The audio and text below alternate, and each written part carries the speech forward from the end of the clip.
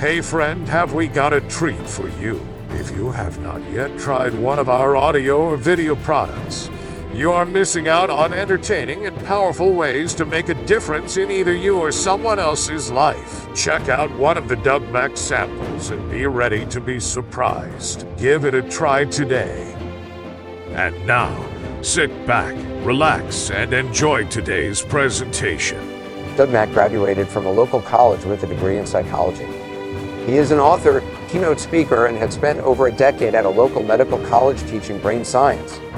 From there, he became trained as a certified hypnotherapist and now creates revealing and instructional self-help books, courses, and self-help audio hypnosis trainings available on our website.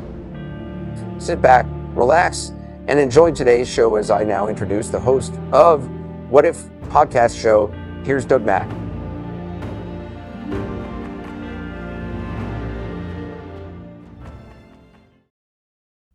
When we are alone, we turn to many distractions as a means of escaping feelings of idleness or boredom, but the main thing we wish to stay away from is loneliness.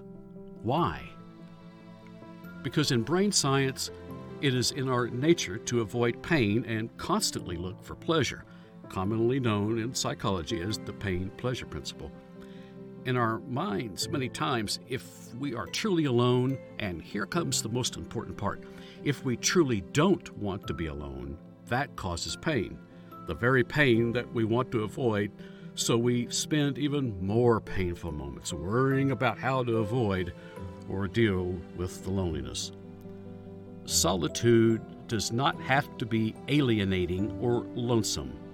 In fact, solitude and loneliness are distinctly separate. The death of a loved one or the inability to find people who understand you can leave you feeling isolated. Webster's dictionary plainly describes loneliness as being without companions. It's natural to experience an emptiness while longing for love or acceptance. Loneliness is therefore an emotive state that can be experienced whether or not one is actually physically alone. A gentleman named Geoffrey F. Fisher said, "In cities, no one is quiet, but many are lonely. In the country, people are quiet, but few are lonely."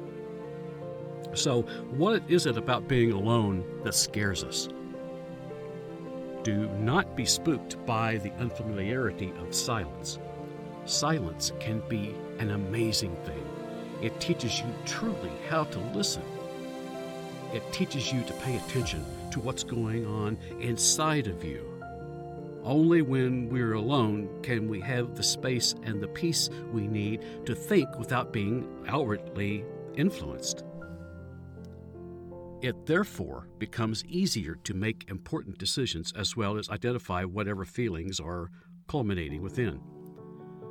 When you're alone, you can get in touch with yourself so that you can make conscious decisions rather than simply react to emotions. Appreciate the time you have to yourself. Let the peace and understanding you find better equip you for the stress of today's world. When you feel lonely, it seems that loneliness is the truth of your whole existence. You may have experienced love and friendly good times just yesterday, but now it seems you must have been kidding yourself. Today's loneliness, because it's so familiar, seems to be the only reality. It must be real, you think, because it hurts so much. But although loneliness is so very painful, it's not real at all. Loneliness is only fear in disguise. It's a fear of not being connected to anything or anyone. Here in the present moment, you are always okay. Even if you feel disconnected, that's just a feeling. You are okay. What makes you hurt is the fear that you'll never feel connected again. What makes you hurt is that you're living in the future, which disconnects you from yourself right now. The proof of this is that loneliness is not about you singularly. It can also happen when you're in a room full of people. In fact, when the voice of fear gets your attention in a room full of people, you'll have one of the loneliest experiences in your life. There are 6 billion people on this planet. Feeling alone is not about the absence or presence of other people. It's about you being present for your own life. You may be the only person in the room while you're with me right now, yet not feel lonely really at all. That's because you're engaged in this particular moment, focused on what is in front of you right now, what you're listening to right now, what you're reading right now. So you are connected to yourself. As long as you stay in the moment, you get a reprieve from fear. Even right now, as you and I are communicating, which means that you and I are sharing an experience of communion as you and I are sharing time with each other. When you enjoy a walk at a park, you may not see another person for miles, yet you can enjoy the park knowing that you are in an integral part of the natural order of things.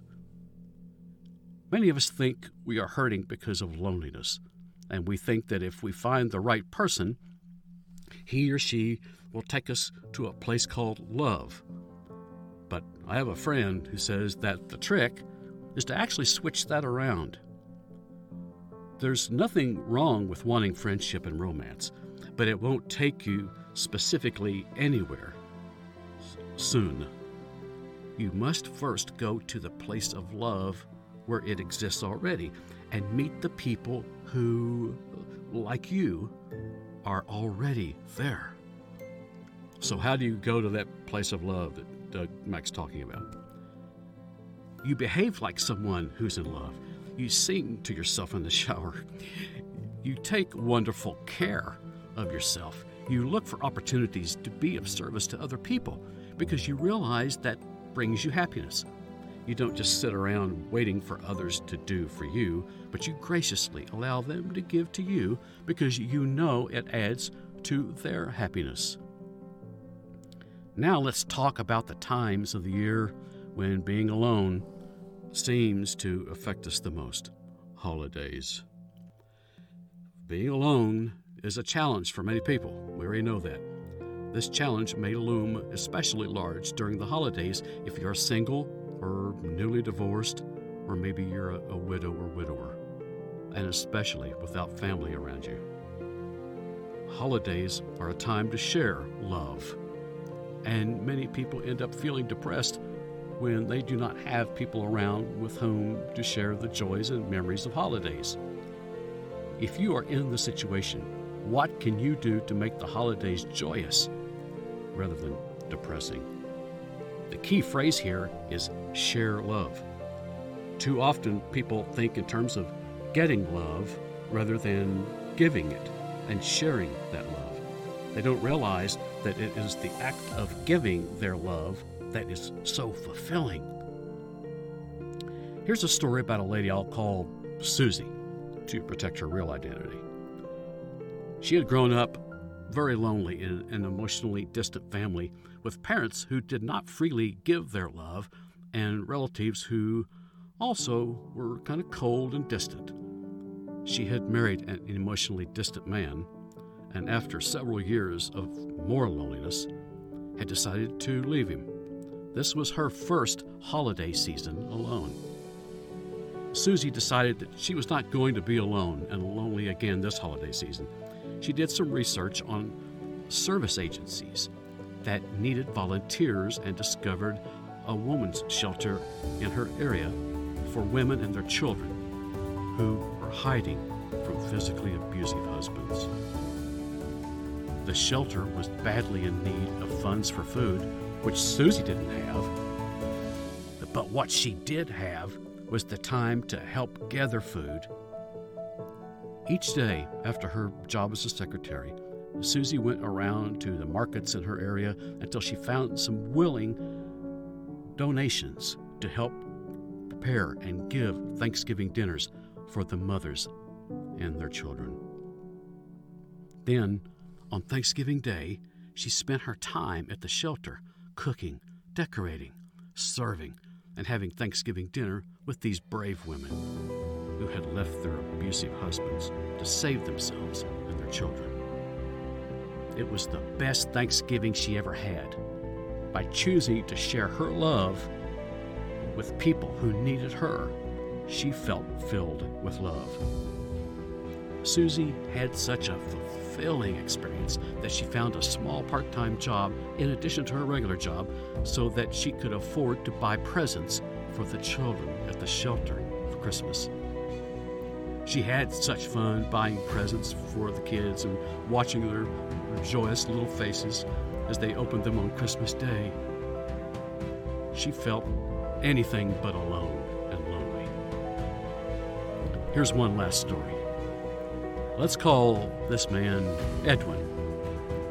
Edwin was single, had been an only child to parents who are no longer alive, and had no really close relatives that would visit him or visit him often during the week.